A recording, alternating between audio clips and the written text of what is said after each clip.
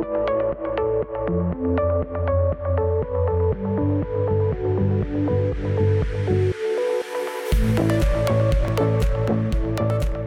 and welcome to Pathfinders, a new podcast series from RBC Capital Markets, where we'll be exploring the fast-moving world of biotechnology and what the road ahead looks like for companies and investors in the sector. I'm Noel Brown, Managing Director, Biotechnology Investment Banking here at RBC, with a special two-part episode on a very timely topic. It's no secret this has been a big year for biotech IPOs. Overall, 2020 is on track to post the sector's highest IPO numbers in 5 years. But even in a boom, undertaking an IPO involves risks that many biotech executives may be unprepared for. In part one of this episode, we'll be looking at the best practices to follow on the road to going public. In part two, we'll be showing you the steps to take to avoid some of the new pitfalls in today's landscape. With all of that in mind, let's bring in two of my colleagues here at RBC, Tim Papp, Managing Director, Healthcare Investment Banking, and Jason Levitz, Head of Healthcare Equity Capital Markets. Tim, Jason, thank you for joining us. Good to be with you. So, Tim, maybe we'll start with you. I'd like you to offer some perspective on what's driving the IPO boom in biopharma. Yeah, I think the question maybe is the boom because of COVID or in spite of COVID? And I think the answer really is a little bit of both. Certainly, COVID has driven an upsurge in interest in biotech, and as a result, we've seen a lot of capital flowing into the sector on the buy side. Fund flows have been really positive over the 6-8 months since COVID began. We've seen a lot of interest not only on the IPO side, but on the crossover side, and the depth of the market is probably as good as it's been for the long onlys and specialists. And with a little bit of participation from the growth sector as well. So I think that's when you look at the what's driving the IPO side, it's largely driven on the demand side. There's a lot of appetite for IPO paper. Jason, any thoughts on how IPOs have changed, virtual roadshows, what impact that's had on just the process generally?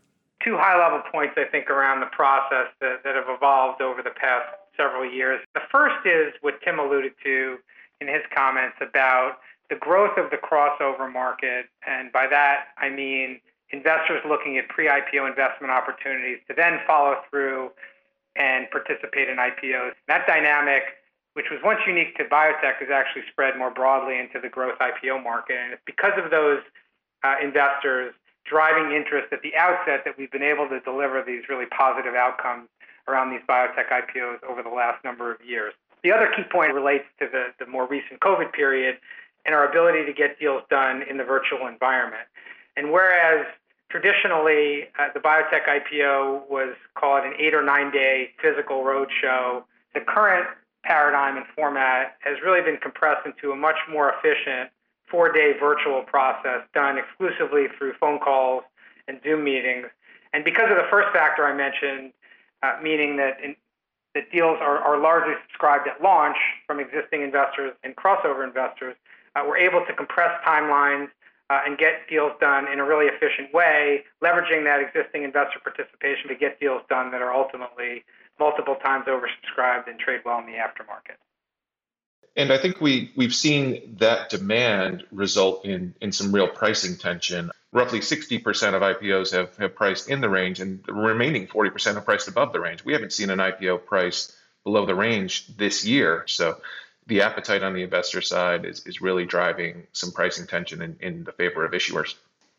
Just to circle back on a question and point you mentioned earlier, what's driving demand in the market? Well, a lot of it has to do with post-deal performance and investors making money. There have been 59 biotech IPOs year to date, and if you bought all of them, you'd be up 42% on the year. And so the fact that these deals have performed as well as they have, and as Tim mentioned, are largely pricing within or even above initial expectations, has created a much more transparent environment both for issuers and investors. And that transparency has facilitated the boom, and I think is one of the primary reasons why we think it'll continue. I'd be interested to hear both your thoughts on will this boom ultimately slow down? Maybe we can start with you, Jason, and then go to Tim. Yeah, look, I think it's a great question. And for those of us that have been around the sector for 20 plus years, we've seen the ebbs and flows. And while there's certainly risk that post-deal performance will deteriorate. I think given the dynamics I mentioned earlier around the fact that deals are well subscribed and well positioned to succeed at launch, number one, and number two, there's still a tremendous amount of capital looking for a home in both the private and public market in the sector, suggests that this boom should have more legs. And then, look, there's a chance that we see just a raft of clinical failures and disappointments in the sector. I think that's always a possibility, but our view is while that risk is there, it's mitigated by the breadth and depth and quality of companies out there. Yeah, I think that's a good point, Jason. And I think we will be remiss if we didn't talk about the quality of the company, the quality of the science that comprises the 2020 IPO class. Companies have gotten better at identifying opportunities and bringing high quality programs, platforms, technologies to market, and together with a collaborative FDA, collaborative funding environment, we're seeing better companies with more interesting science and new modalities that really are underlying the interest. I agree with you. I think there's been a really exciting maturation of the industry. I think about, say, how things were back in the early 2000s, and biotech was really the space of very, very niche specialists that had very small funds. We had sort of a intellectual advantage that these scientists had over the rest of the market because their knowledge was so far beyond what we could appreciate that we were dazzled by it, and we were dazzled by things that were frankly perhaps had less rigor around it. Not that anybody had any ill intention. We just didn't have the intellectual filters in place to assess what was great technology, what was going to ultimately become a drug, what was a well-run trial, what was a well-designed trial. So there's been a tremendous amount of progress around the market generally, the investors as market participants. When we go to roadshow meetings now, it seems like almost everybody's an MD, PhD, whereas back in the day, that combination was pretty rare. So again, there's been incredible advancement on the side of the investors. There's been incredible growth in capital because back in the day when many of these funds were, a big fund in biotech was a couple $100 million. We're now facing multi-billion-dollar funds. I mean, again, going way back, deals really had a dependence on the generalist community in order to get done decently. Whereas now you can get a quality deal done just among healthcare specialists or biotech specialists. So the pool of capital specifically dedicated to biotech has grown tremendously. And I think that weaves into why we won't see some of the crashes we've seen historically in this sector. And Noel, maybe one other point is the availability of capital and the quality of company has really led to the scenario where the majority of companies are coming public with extremely strong balance sheets. On average, pro forma the IPO, the average 2020 biotech IPO has roughly 28 months worth of cash. So when you reflect on that quantum of funding, it's clearly taking the public investor through several potential value inflection points. And so when you think about one of the challenges that companies in earlier cycles have faced, obviously these companies are capital users and require additional funding in the public capital markets. But because these companies are such high quality, one, as Tim mentioned, and two, Noel, as you mentioned, the availability of capital is such that with the crossover financings and the IPOs, which are skewing larger in size, we're seeing companies that are really well funded and really well positioned to manage through multiple value inflection points, which is great for the public investor because it gives the company a lot of time to build on their success, prosecute their pipeline, do it in a way without substantial financing overhang, and it gives the investor time to wait for the company to succeed.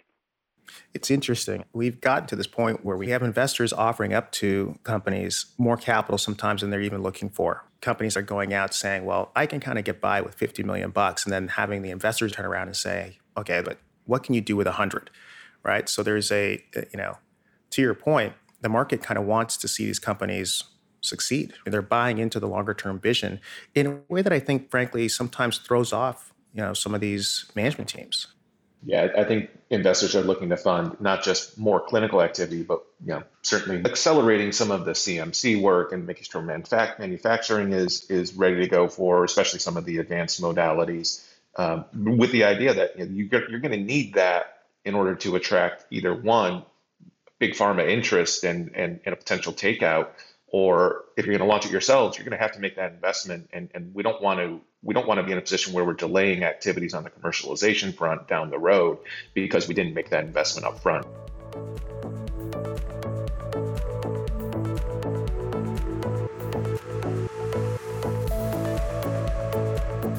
So following up on that discussion about how strong the IPO market has been, perhaps, Jason, you could talk a little bit about what are the predictive key success factors for an IPO today? I'll hone in on one specific topic, which we've talked about quite a bit, but I think is probably the most important predictive factor in today's market, which is the company's ability to attract long-term focused, high-quality investors with deep pockets. And I would say when you look at the successes in the biotech IPO market over the last number of years, there's certainly a number of investors that pop up, both the healthcare specialists that Noel referred to earlier, but also a select group of the large long-only mutual funds that have been active in the private market as well. And what I think that highlights is the critical importance of investor outreach very early in a company's life cycle. So once the Series A or the seed funding is done and the company starts to take shape and the science is prosecuted, it's really almost never too early to get out and start to meet investors in the ecosystem that will ultimately drive later financing rounds and serve as a prelude to the IPO. Because, again, as far as predictive factors go, having those reference investors involved is critically important. And in addition to capital, I think the other value add that those investors provide is having sort of a third-party endorsement, because the general investor community understands that this group of investors will do a tremendous amount of due diligence, KOL checks, market analysis. And so that validation becomes critically important. In years past, often we would say companies would need some form of a partnership with a large pharma or a large biotech company in order to provide that validation. I think investors today, to some degree, can provide part of that. Obviously, and Tim, I'd be interested in your thoughts maybe to transition on the importance of corporate partnerships and business development around predictive factors for success. Yeah, I think partnerships can still play a valuable role even in today's environment where capital is flowing relatively freely. I think the importance is, as you're saying, it's more on the validation side of the equation rather than the ability to attract non-dilutive capital. I think a lot of investors would rather see unencumbered programs, unencumbered assets that don't have partnerships attached to them. But maybe if it's a platform company, having some earlier stage programs that you're working on with a partner can diversify the risk a little bit by having more programs in play. But I think any partnership really needs to fit in with an overall strategy that you're articulating at the time of the IPO. And it has to really fit with the vision for what this company wants to achieve. Simply having a partnership for the sake of having a partnership is less valuable today. And Noel, one other topic I think we should address, because it's clearly an important predictive factor of success, is just company focus, whether it be modality, therapeutic area. I think there's a clear bias toward areas like oncology, gene therapy, rare disease. So interested in both your thoughts around focus areas that investors seem to be spending the most time. Yeah, that's a great point. We've all seen these ebbs and flows of investor interest in either therapeutic areas or modalities. I remember back in the day, most people were saying, well, rare disease, that's not a very big market. I'm not all that interested. Whereas, ultimately that's now become, the source of tremendous focus. Pricing has been in favor of rare diseases. We've gone through waves of, small molecules are great because they're simple to manufacture, to the more complex end of the spectrum with gene therapies. And that's now kind of become the great focus of the market. I think the success of gene therapy now having reached the market and treating patients has really opened up the opportunity for that whole field. But that's really around modality. And I sort of see these as two currents, right? There's the therapeutic areas, and then there's the modalities. The modalities come and change and evolve depending on the success of technologies. And then the therapeutic area, it's really a function of societal squeaky wheel, right? I mean, where is there most need? Oncology just is, so prevalent, regrettably. So it will always be one of the spotlight areas in the broader landscape of healthcare. But we also start to see things become more of a focus as therapies become available. There are certain diseases that many of us never even knew existed until there was a drug available to treat it. I just think the risk reward balance is shifting more towards investors being willing to accept a higher level of risk for that greater reward. If you look at that's I think what's driving some of the interest on the earlier stage preclinical phase one success IPOs is the ability to get a meaningful answer from initial phase one data first in man is essentially first in patients. You don't have the steps of going through the healthy volunteers for any of the gene therapies really, and on the oncology side as well. So I think the ability to get answers quickly and see a return relatively early post IPO is important. If you look at some of the later stage IPOs that get done, you're waiting 12, 18, even longer months for a meaningful data event. And I think investor appetite is for shorter duration before they see that opportunity to realize the return. They want to be confident that this company is on the road to success. And I think also, the earlier stage companies tend to have multiple assets, multiple shots on goal much more readily than the later stage companies. So you're investing less money, less time to get to meaningful data events. Agreed. And I think, sort of circling back to your original question, Jason, I think for Tim and I, we have to be mindful of what ultimately is going to be an investor hook. And clearly right now, it's gene therapy, right? I mean, gene therapy has really come into its own. And therapeutic areas, it's now really become quite broad because I think there's been a broader acceptance of the fact that with the right therapy, a lot can be done so long as there's an environment to properly price and launch a drug. But what the market is interested in changes so quickly, right? Because if you think 3 years ago, everything had to be immuno-oncology. It was IO. It burned really brightly and then kind of faded. IO is still important, but now it feels like everybody's trying to somehow weave in a gene therapy angle because that's become super hot. What I find fascinating, though, is when companies start to feel that the market wants you to be a certain thing, and they try to recast it in order to end up in that category of companies that investors want to go to. Yeah, I tend to think companies that really try and fit themselves into a category where they don't belong, I think that's ultimately, that can be a losing battle, just because I think investors see through that. They know they're able to identify what a company really is at its heart. And, you may be able to fool people in a short period of time, but over the longer term, it's not going to serve you well to, try and, meet what the flavor of the month is.